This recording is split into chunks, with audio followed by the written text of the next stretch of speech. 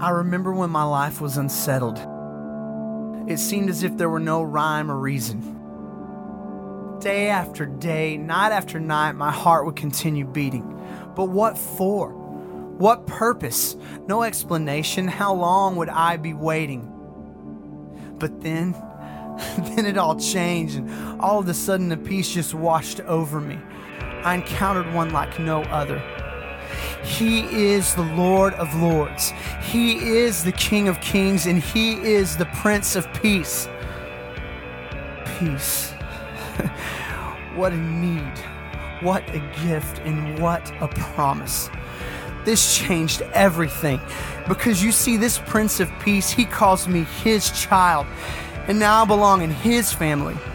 He even calls me His masterpiece, like the Mona Lisa or the Sistine Chapel. I am fearfully and wonderfully made. He tells me that He knows the plans He has for me, plans for good and not for disaster, but to give me a future and a hope. Now here's the pivot point. I found peace, and it changed everything. And now I have a fire burning within that I can't contain. And do you know what? I don't want to. I long for this world to experience this peace that passes all understanding. When God's people come together, nothing can stop us. We are agents of hope. We are agents of peace. One life at a time, let's band together as a church. You see, we can't hold this peace in when we are called to be peace out.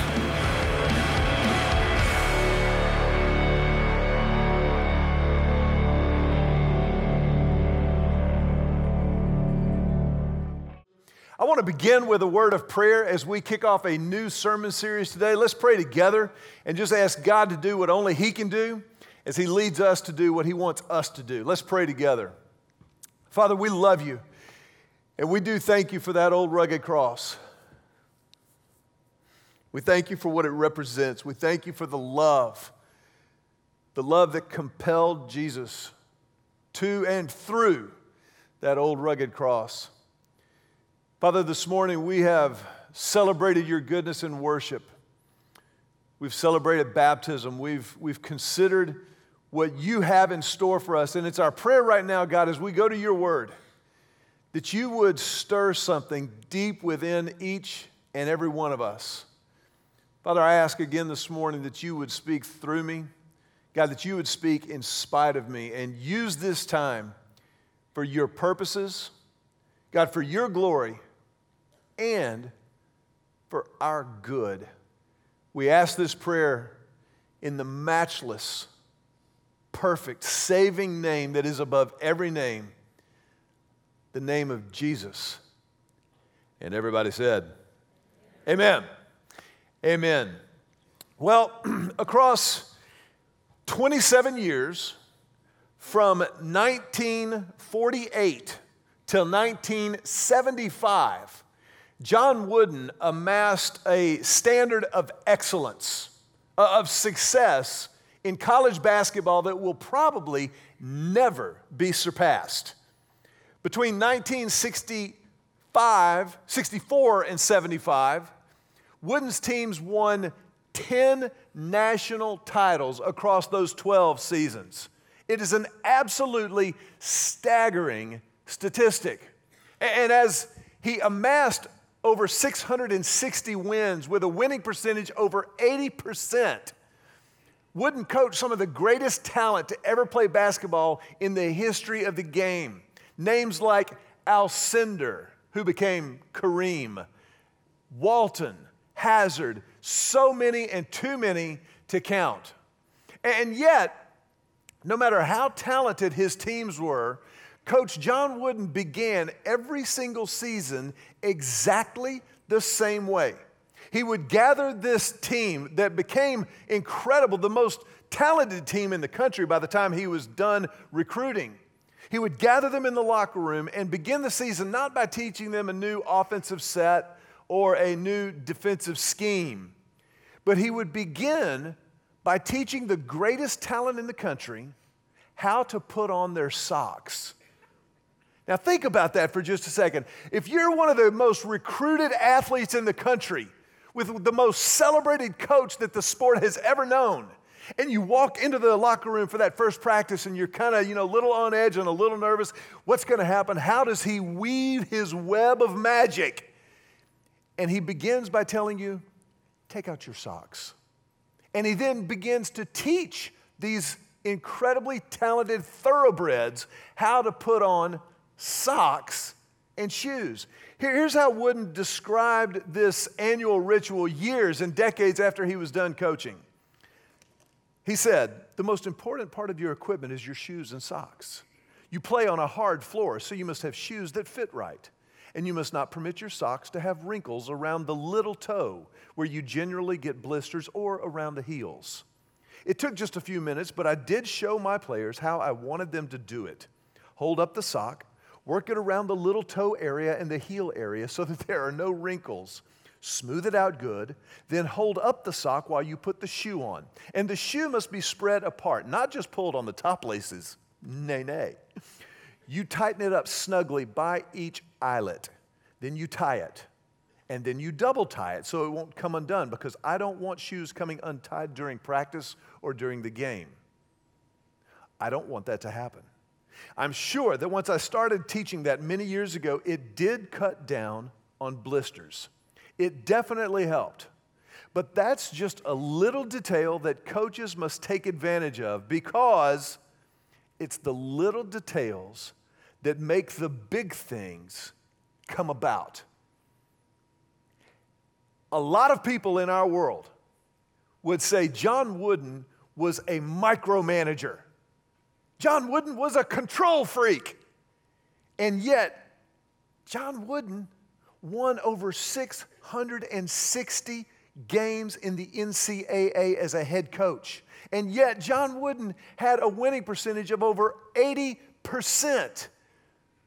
Was he a control freak, or was he rather just a great leader who knew the immutable law, not just of basketball, but of life?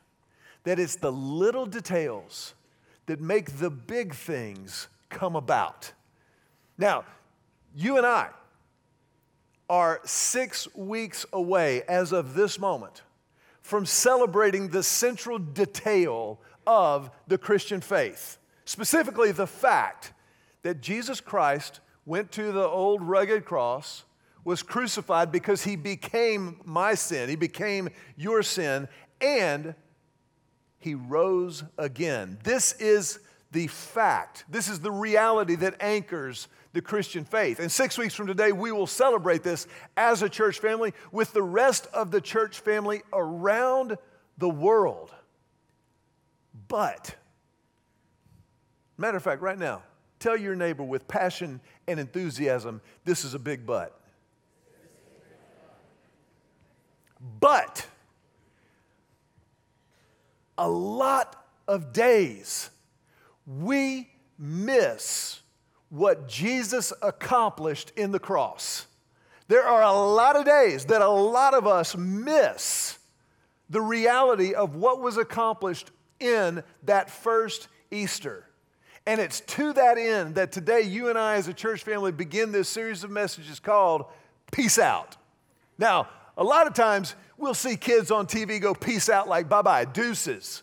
But this kind of peace out is a different animal altogether. When we say peace out in the context of the Christian faith, what we're saying is that we are going to live out this central fact of Easter. If you have your Bibles with you, I want you to look in Colossians chapter number 1. We've only got 2 passages of Scripture today, but they are massive for what God has in store for anyone who would follow Christ, and specifically for us as a church family over the next few weeks.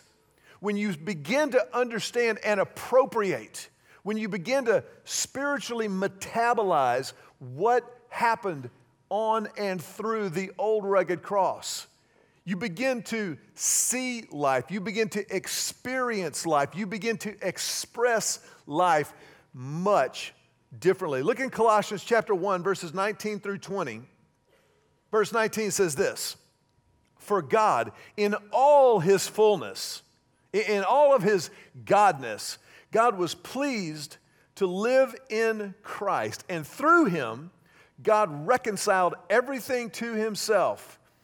Watch this. He made peace with everything in heaven and on earth by means of Christ's blood on the cross. This includes you, me, who were once far away from God. You were his enemies, separated from him by your evil thoughts and actions. Verse 20, he made peace. He made peace.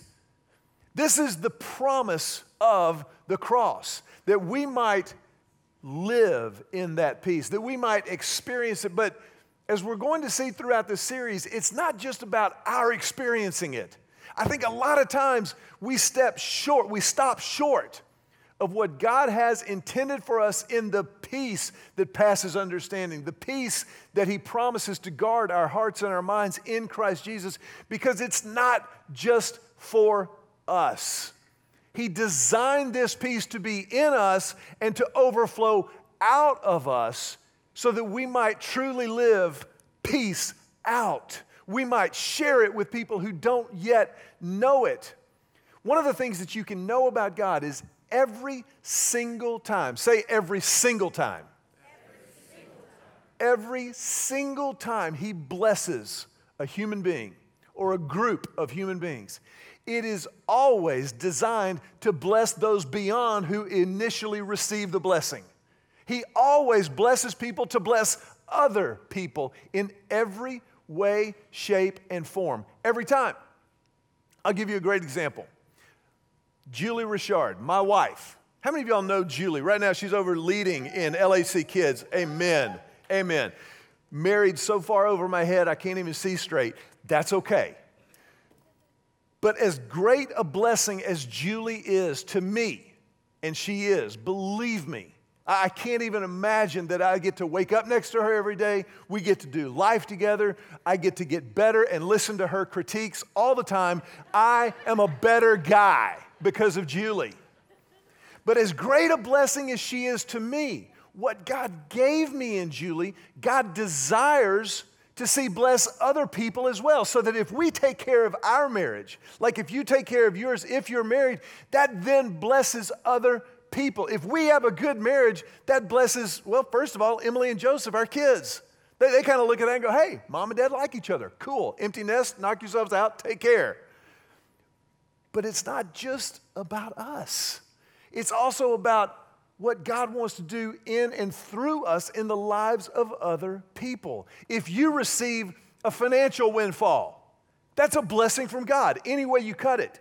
And yet you can know that God has blessed you and desires you and will hold you accountable for how you bless other people from the blessing you have received every single time. And so when God made peace with those of us who walk in a relationship with Christ, with those of us who know God personally because of the forgiveness afforded us through the old rugged cross, then that peace is designed to be shared with as many people as possible. It ain't just about me. It ain't just about you. It's about sharing it with as many people as we possibly can. And you and I live in a world. You and I hang out with people. You maybe go to school in classrooms or work in a marketplace or live in a neighborhood that is literally dying on the vine for more peace. We live in a world that is racked by anxiety and stress and chaos and confusion. And it's against that backdrop that God says, you will be my people. You will be my witness and my vehicle for peace into the lives of those people around you who need it so badly. Just real quickly, we know that anxiety disorders are the most common mental illness in the United States. 40 million adults in the U.S., age 18 and older, are afflicted with anxiety disorders. 40 million. Anxiety disorders are highly treatable, but only about 1/3 of those suffering receive treatment. Doctor calling. Only about 1/3 who need it receive the treatment. Women are twice as susceptible to anxiety disorders as men, and men are less than half as likely to report anxiety disorders. All kinds of issues wrapped up in that little number. We need more peace. In 2013, the American College Health Association surveyed close to 100,000 college students over 12 months. 84.3% of college students felt overwhelmed by all they had to do. 60% felt very sad. 57% felt lonely. 51% felt overwhelming anxiety, and 8% seriously considered suicide. Now, the numbers are staggering. The numbers are irrefutable. But the numbers are not the end of the story. The numbers point us to our need for peace, the need for peace that God has offered us in Jesus Christ. When you look at Colossians chapter 1, the Bible tells us that He made peace with everything in heaven and on earth by Christ's blood on the cross. He made peace. Now, I want you to think about something for just a second. If He's already made peace, why are the numbers as staggering as they are? If there's all this peace running around, how come more of us haven't experienced it? It's because God has established the route to peace and invites us to take that journey with Him. But not all of us take the journey. Not all of us make the trip. This past week, Julie and I got to spend a little bit of time with our older child, Emily, in South Carolina. And it was an amazing trip. As she's wrapping up her collegiate career, she actually had a project for school where she was forced to earn academic credit to help work on the Charleston Wine and Food Festival. Now, I don't know about you, but my academic career did not look anything like that. And as supportive parents, Julie and I felt like we needed to be there for her, so we went. Parents make sacrifices. This is what we do. But to be there, to experience time with Emily, to experience the Charleston Wine and Food Festival, you got to make the trip. The festival's being put on, but you got to make the trip. You got to get there. You got to jump on Southwest Airlines and fly through Houston, which is not as bad as it sounds because they got Papacitos in the restaurant, in the airport. But you have to make the trip. And for a lot of us, the reason we don't experience all of the peace that is afforded us in Jesus through the cross is because we're not making the trip. We're not taking care of the little stuff, the elementary stuff. How cool was it in this worship service just a few moments ago when we saw each of the lives preach a sermon of transformation when they were baptized here in this water? When you saw the little kids go under the water, when you saw that big burly dude go under the water, you're like, whoa, he's going to splash it out. That's fine. Each one of them is preaching the most powerful sermon ever proclaimed because they're preaching the power of a life transformed by Jesus. That's step one. That's elementary. That's Christianity 101. It is following Christ in baptism. And then following Christ in every part of life. In every part. Now, I want to be very clear. The fact of the matter is that sometimes life can conspire to create chaos and confusion, stress and anxiety. That happens. And you and I get to choose how we respond to it. Sometimes we need the help of a trained Christian counselor to navigate the waters of anxiety and stress and the absence of peace. Sometimes it may even be necessary for a season of medication to kind of equalize things and recalibrate chemically. Those things happen and they're real. But if you think that we don't live in a country that is ridiculously over-medicated, you're kidding yourself. Now, that may not be you, that may be you. That's between you and the Lord and your medical professionals rooted in the reality of Scripture. But we have to address this. This has gone on long enough for us to live peace out. We got to know peace in here. We have to experience it in our relationship with God. It's too important to just kind of dance around or skate around or kind of allude to in a sermon. We need to tackle it head on and address it so that we can experience and express everything that God has for us in Jesus Christ. So I want you to understand that this series, this message, is not judgment. This series and this message is hope. It is the hope that we have in Christ because God has made peace. You see, anxiety comes out of conflict. How many of you have had a disagreement or a conversation involving friction with a friend or family member in the last month? Let me just see a show of hands. Okay, wait, don't put your hands down. Look around the room. Everybody's raising their hand except the liars. Do you understand how common this is? Look around the room. Man, I hate it.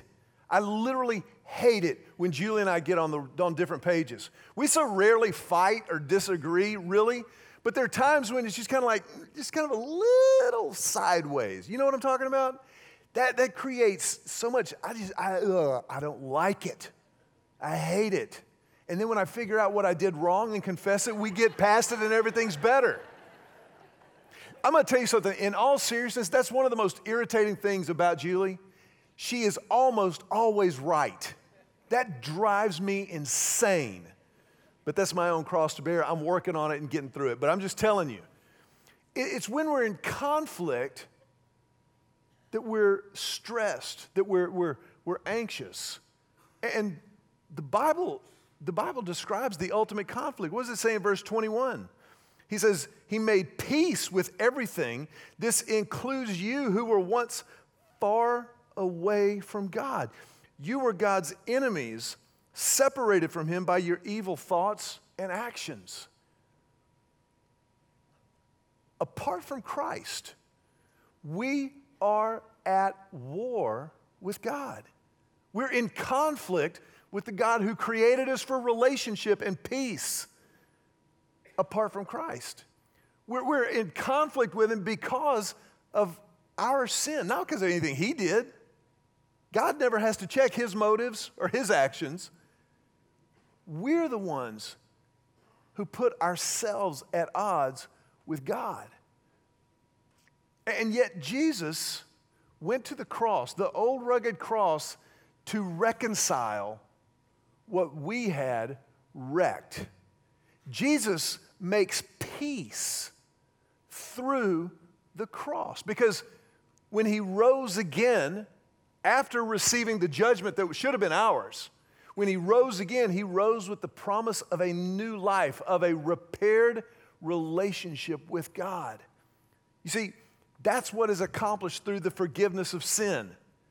And that's why sin is so important, not because we enjoy talking about it and yeehaw, preach hell hot and heaven sweet. We preach hell because it's real, because sin is the ultimate agent of relationship wreckage. And it's because of sin that grace is so amazing. And so we have to understand that the Christian faith is not self-help. The Christian faith is not just have a nice life, have a better marriage, do better at school, have better children. Those things are true, but that's not why it's there. We need the cross and the resurrection to bring us back into relationship with God. We need that to be brought, the Bible says, literally from death to life. It's not about just being better. It's about being alive and living the life that is truly life. He has made peace. I want you to turn to Philippians chapter 2. Philippians chapter 2. It's one thing to know about this peace. It's one thing to accept it intellectually, but it's entirely another to live it out. Look at what it says in Philippians chapter 2, verse 12 and 13. Paul, writing to the church at Philippi, says, "Therefore, my dear friends, as you have always obeyed, not only in my presence, but now much more in my absence, continue to work out your salvation with fear and trembling, reverence. For it is God who works in you to will and to act in order to fulfill His good purpose." Now, there is a critical sequence here that you've got to understand. He says, work out your salvation. Work it out. That means that salvation precedes good works. Nobody receives salvation because they're a good guy or a good girl. We receive salvation, which is a gift. It is grace, undeserved favor. But then because we have received it, then we begin to live it out. We work it out in the way that we live our lives, in the way that we talk to each other, in the way that we worship together, in the way that we serve one another, in the way that we tell other people about this amazing grace that we have found. You see, here's what peace out really is all about. It's about being the church, the bride of Christ, the body of Christ, and not just playing church. It's not just playing church. It's not just strolling in whenever the coffee's warm enough and you can make it happen. It's about showing up expectant that God's going to do something. It's about worshiping and lifting up a joyful noise. It doesn't have to be on key, but it's a joyful noise. You sing and let it fly. It's about making sure that our children, the next generation, are engaged in age-appropriate ministries where they're discovering the muscle memory of being the church, of learning what it's like to worship and to learn around other people their age. And they discover this beautiful community, this incredible family of faith, because that's who we are and that's what we do. You know, as a pastor raising kids within the church, I am completely overwhelmed with gratitude to you. And I'm gonna get through this very quickly, but you have no idea the debt that Julie and I owe you all for being the family of faith that you were for Emily and Joseph. They're not even here this morning, probably when we watch online, so I'm just going to get this out right now. You all gave our kids a place to belong. You gave our kids the freedom to grow up and to make mistakes just like every other high school and middle school student does, but you did it in an environment of love. You did it in a place that they wanted to be a part of and they want to come back to when they're home. And Emily and Joseph, because of who you are and because of the decisions that Julie and I made, they know what it's like to be the church. They know what it's like to not just play at church, so that when they got to college, they went and found a church to join and plug into. We told them, you're no longer a member of Lake Hills Church. You can come back and visit, just call before you do, but you need to find a church home. That's part of going off. That's part of leaving home. You provided that for my kids. But you gave them a safe place to belong. Your kids need the same thing. You as a parent have to set the pace and tell them, we do this because we follow Christ. We do this because it's just the priority for our family. Yeah, Wednesday night, high school, middle school, that's your deal. That's your church family. If you can squeeze in Sunday morning, knock yourself out. But if you're in elementary school or young, LHC kids, that's your deal. That's where you go. That's what you do. Because that's your church family, and we're learning in this together, and we're growing in this together. It's a part of who we are. But it's not just playing church. It's being the church and living that peace out, that peace in here, then that peace in here, but then that peace out there. And sharing it with as many people as we possibly can. Working out our salvation, working out our faith. In fear and trembling, we've been given this gift. It's overwhelming. What do you do with that? You respond to it. You don't play at church. You are the church. You live it out, and you try to give it and share it to as many people as you possibly can. Because we've experienced this amazing grace. Because Jesus made peace with everything in heaven and on earth through his blood on the cross. If you're here today and you've never stepped into that peace, you've never experienced it, maybe you've heard about it, maybe you've wondered, man, is that even possible? We're here to tell you, not only is it possible, it's experienceable. It's a very rarely used word, but very important. It's experienceable. And that may be the exact reason that God has you here today. To begin to make the trip. It's one thing to know that there's a festival going on. It's another thing to actually get there and respond to the grace initiative of Jesus. I want to ask you to bow your heads for just a brief moment. And in this moment, if you're here and you have never stepped into a relationship with Christ, we want to give you the opportunity to do that. To begin, to take the first step in that journey with Christ. Just to pray right where you're sitting, a prayer of beginning, a prayer of commitment,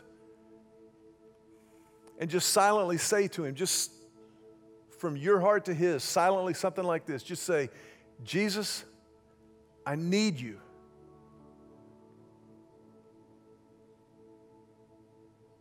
I need your peace.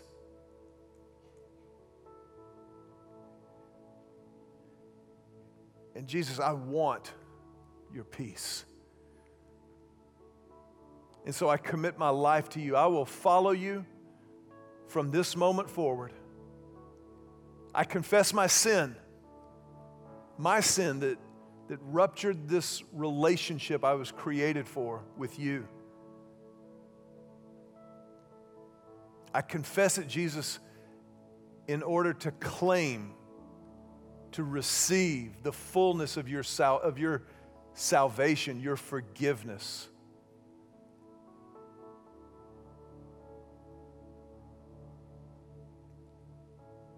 And Jesus, I pray that as I experience that forgiveness, that grace, that life, that you will give me the courage and the grace to express it, to share it with friends of mine, people who don't yet know how much you love them.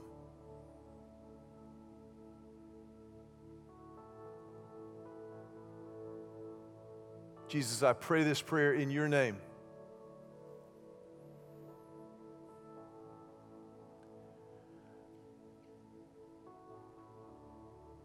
I want to ask you just to remain with your heads bowed and your eyes closed for a brief moment, because it's a sacred moment. When God moves in somebody's life and they respond to that grace initiative for the first time, that's holy ground. And so if that was your prayer this morning, I want to ask you to do two things, both of which help you and help the church. Number one, we want to just offer ourselves to you, offer our family of faith to help as you take this first step of the journey. If you would just let us know that God did that in your life through the Connect card that's in your program. If you'll just open that program up, fill it out, the Connect card, and indicate there, I'm committing my life to Christ today, this week. Tear it off at the perforation there on the fold, and before you leave, just hand that card to one of our ushers, one of our hosts. Nobody's going to show up on your doorstep. That's just a way for us to begin a dialogue and a conversation. A way for you to make a personal connection in faith. And then second of all, if that was your prayers, our heads remain bowed for just another moment. Would you just raise your hand? Just raise your hand up high over your head and understand that as you raise your hand, you're just stamping this moment. You're saying, this is real. I responded. God did it. And as a church, you're stamping this moment in our lives. Because there's nothing more important to us than this moment in your life and others like it. And so as a church, we celebrate that. We honor it. As you put your hands down, we love to put our hands together just to tell you welcome home. Welcome home.